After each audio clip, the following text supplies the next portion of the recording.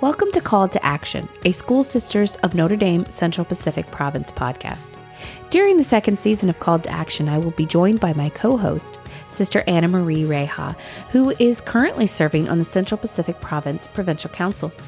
Together, we will be exploring the Shalom topic, gospel nonviolence, and just peace.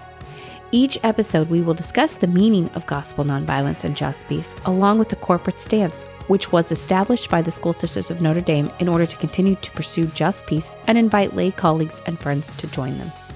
We look forward to exploring this topic together.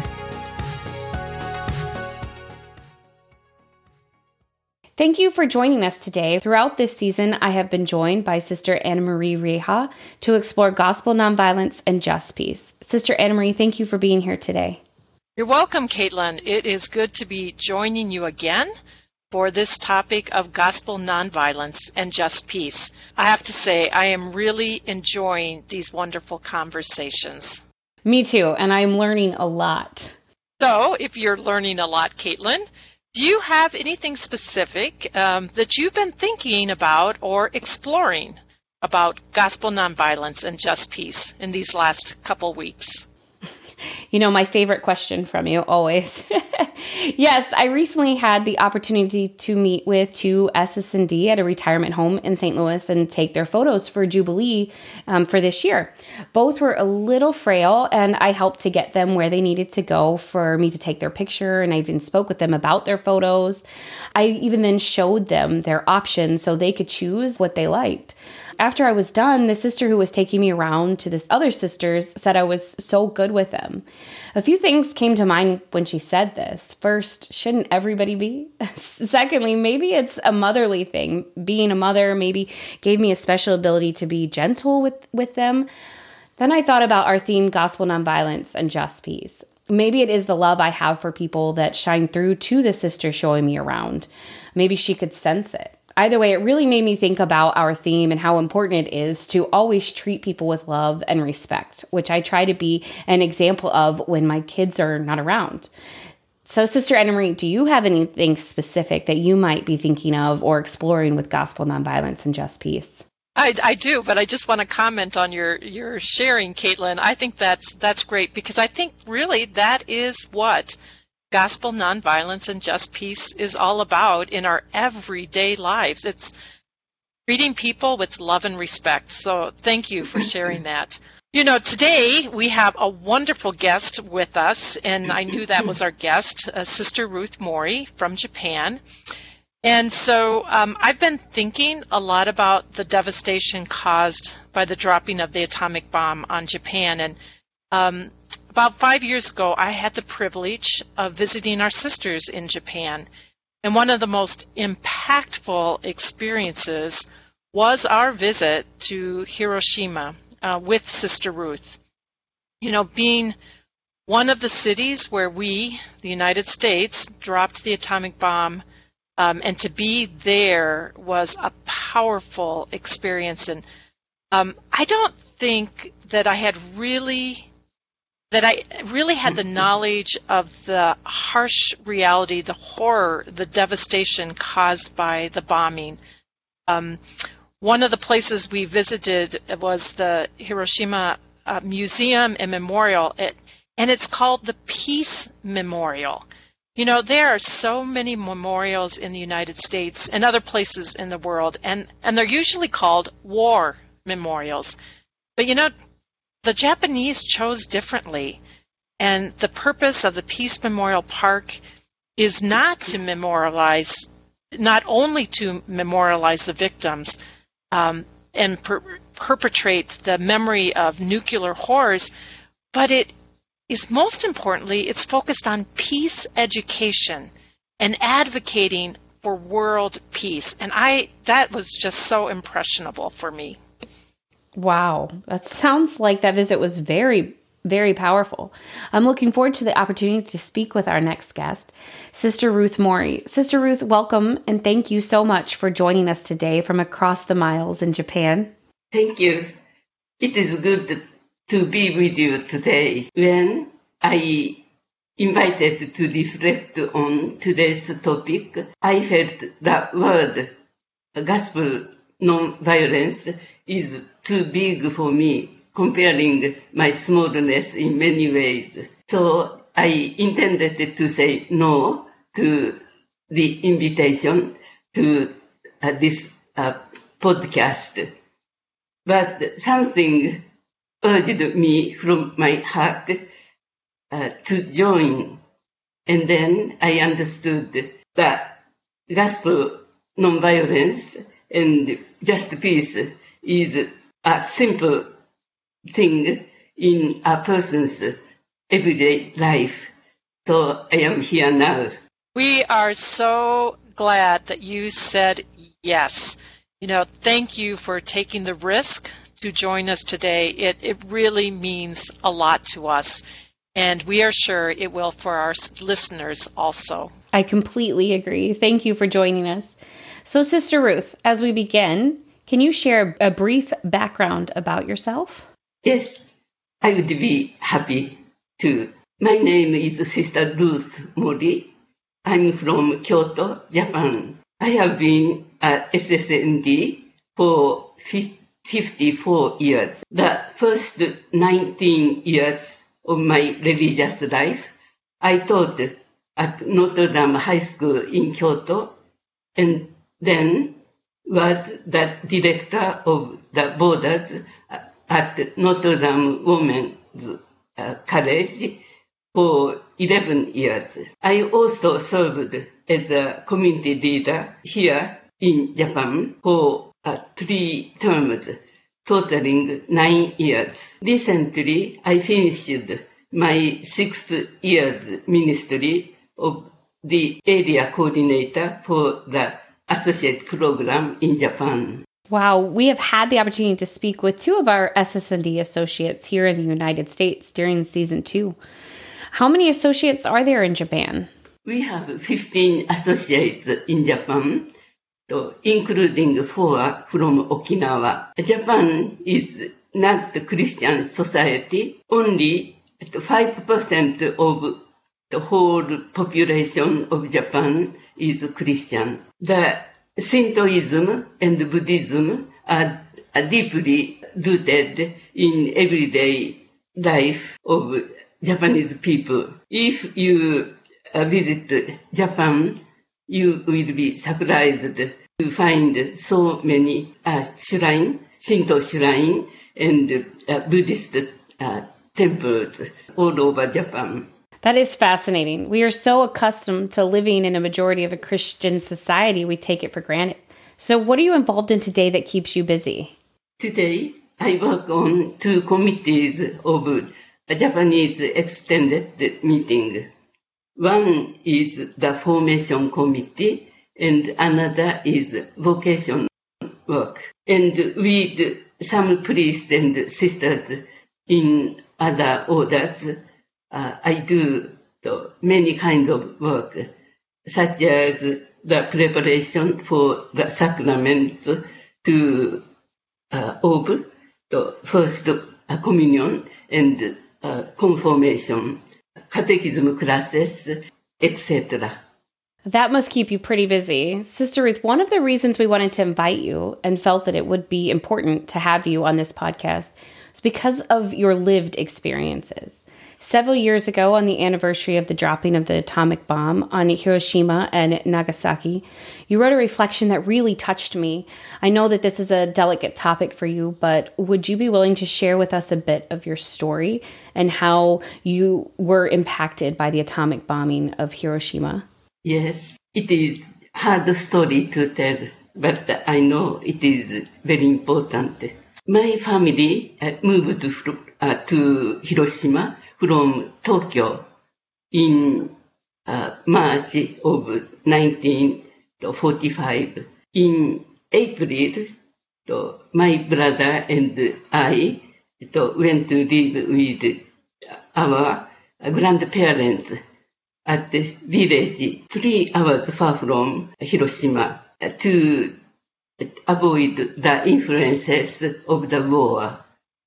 So we were safe on August 6th, but my other family members are awfully affected. My parents were injured by the blast and radioactive fallout. My second youngest sister, Atsuko, she was 4 years old, was burnt over half her body.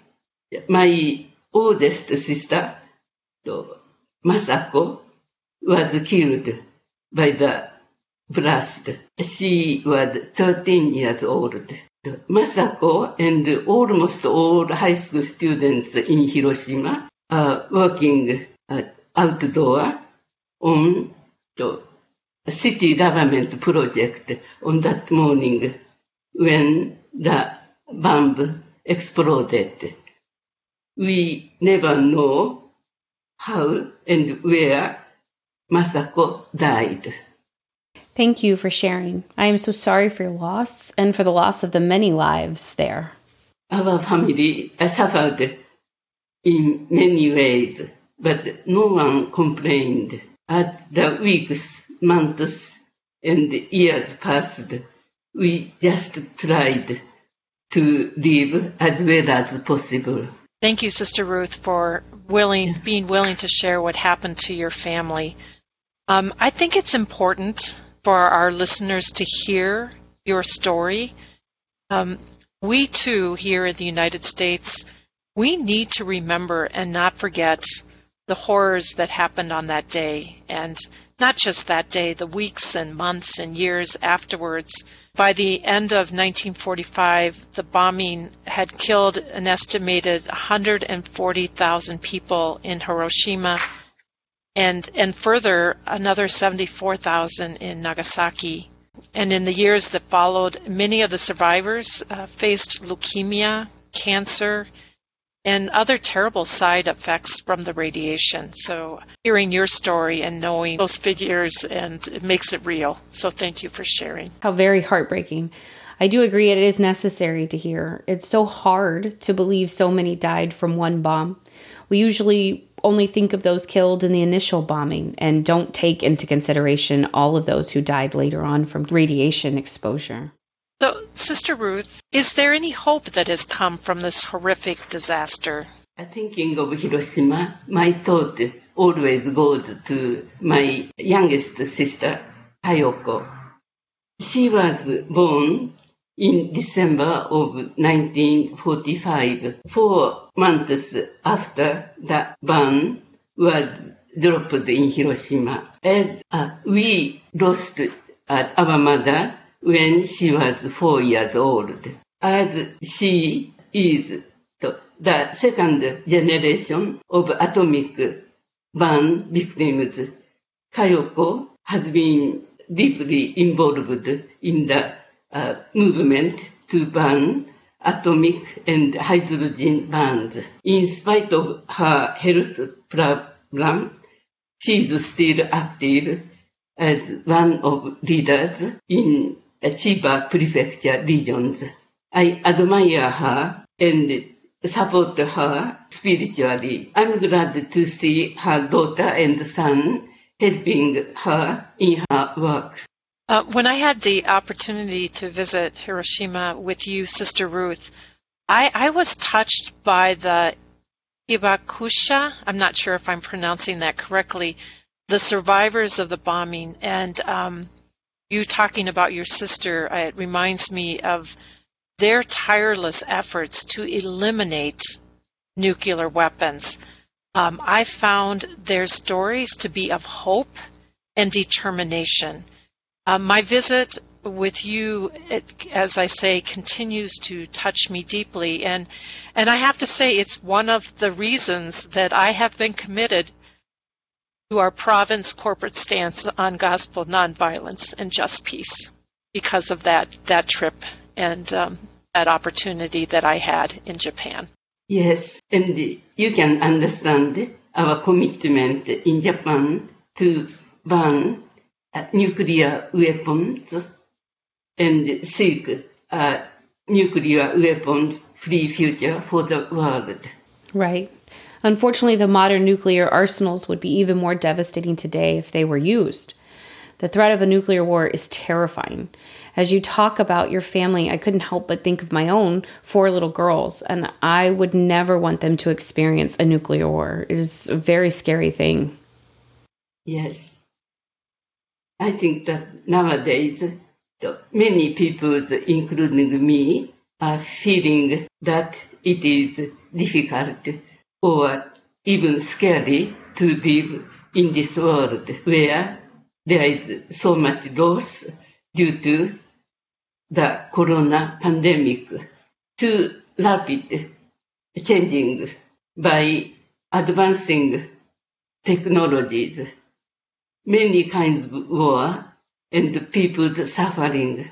I believe gospel, nonviolence, and just peace is a longing from a person's soul, and living it out should start personally and should spread gradually among people like gentle water.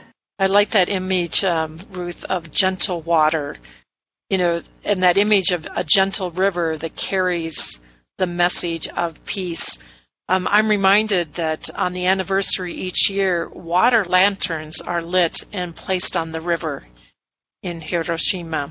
Yes, lanterns with faint lights are floated on the Motoyas River as symbols of prayers for the souls of victims of the atomic bombing, and also a prayer for lasting world peace.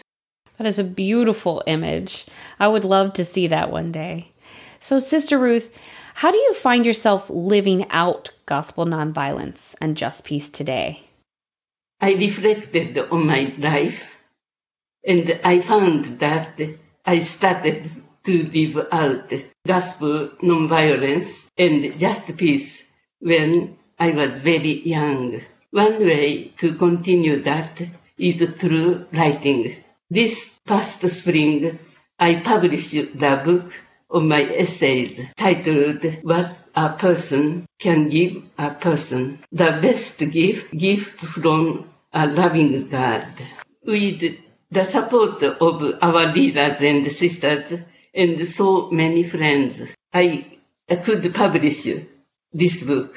This book is a collection of 190 reflections written since 29 and posted to the Japanese website of our Notre Dame homepage. It is the sharing of my encounter with Tenchi Jin in Japanese. In English, it is God, Earth, Persons in my everyday life. I am so glad that you had an opportunity to publish those reflections. And Sister Ruth, would you be willing to read one of your reflections? Yes, of course. This one is called Eye Contact. I was at the lounge of the church and noticed a man holding a baby very comfortably. Admiring him, I said to him, "You are very good at holding baby." He answered me, "As a pediatrician, I do, but the baby doesn't make eye contact with me, as she doesn't believe me yet." I remembered an event when I was in an elevator. A baby in the carriage came in. Unexpectedly, our eyes met, and the baby smiled charmingly like a flower blooming. My heart was filled with joy, like that I got a surprising gift. Once I had misunderstanding with an American sister in the community. She came to my room and asked me the reason. After she listened to me, she said that she didn't mean that, but she would accept it, and gave me a big hug.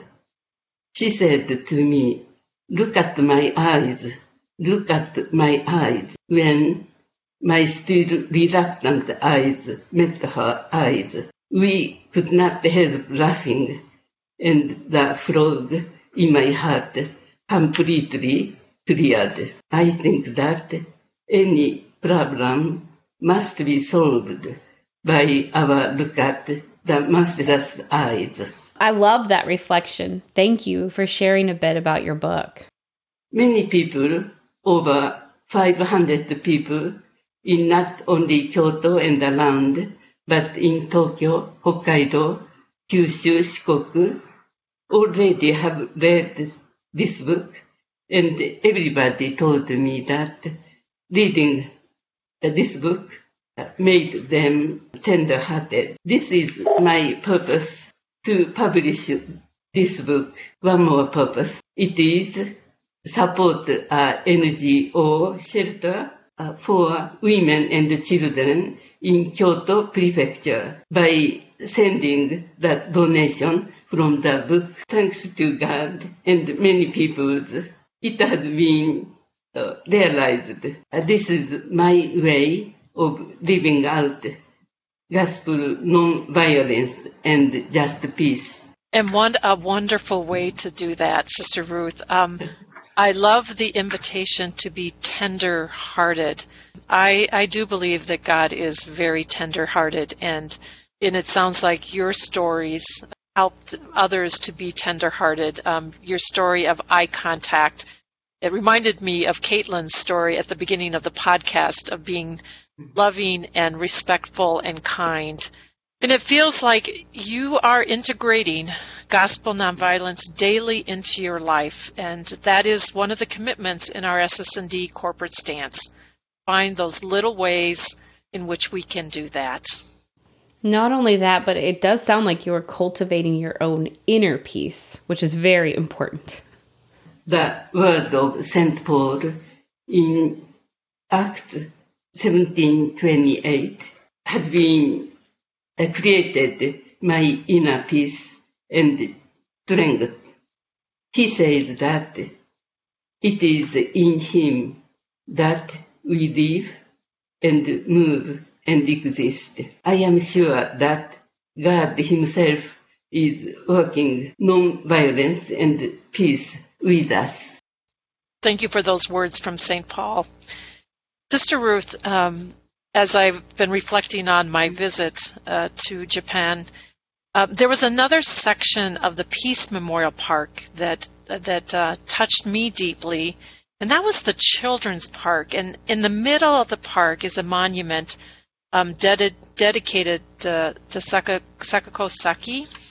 And in this monument, she's standing on top of a 3-legged dome pedestal, and it's a bronze figure of a girl holding a gold-colored paper crane.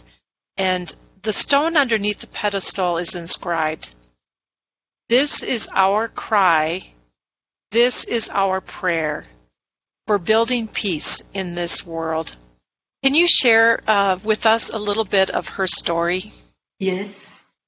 When Sadako was only 2 years old, she was exposed to radiation from the atomic bomb stopped on Hiroshima in Japan. As she grew up, she developed leukemia. Suffering from the deadly disease, she learned the ancient tradition about the 1,000 paper cranes. Inspired to follow the legend, Sadako holded paper crane in her hospital bed, praying for world peace. Sadako died when she was only 12, before she could finish 1,000 cranes.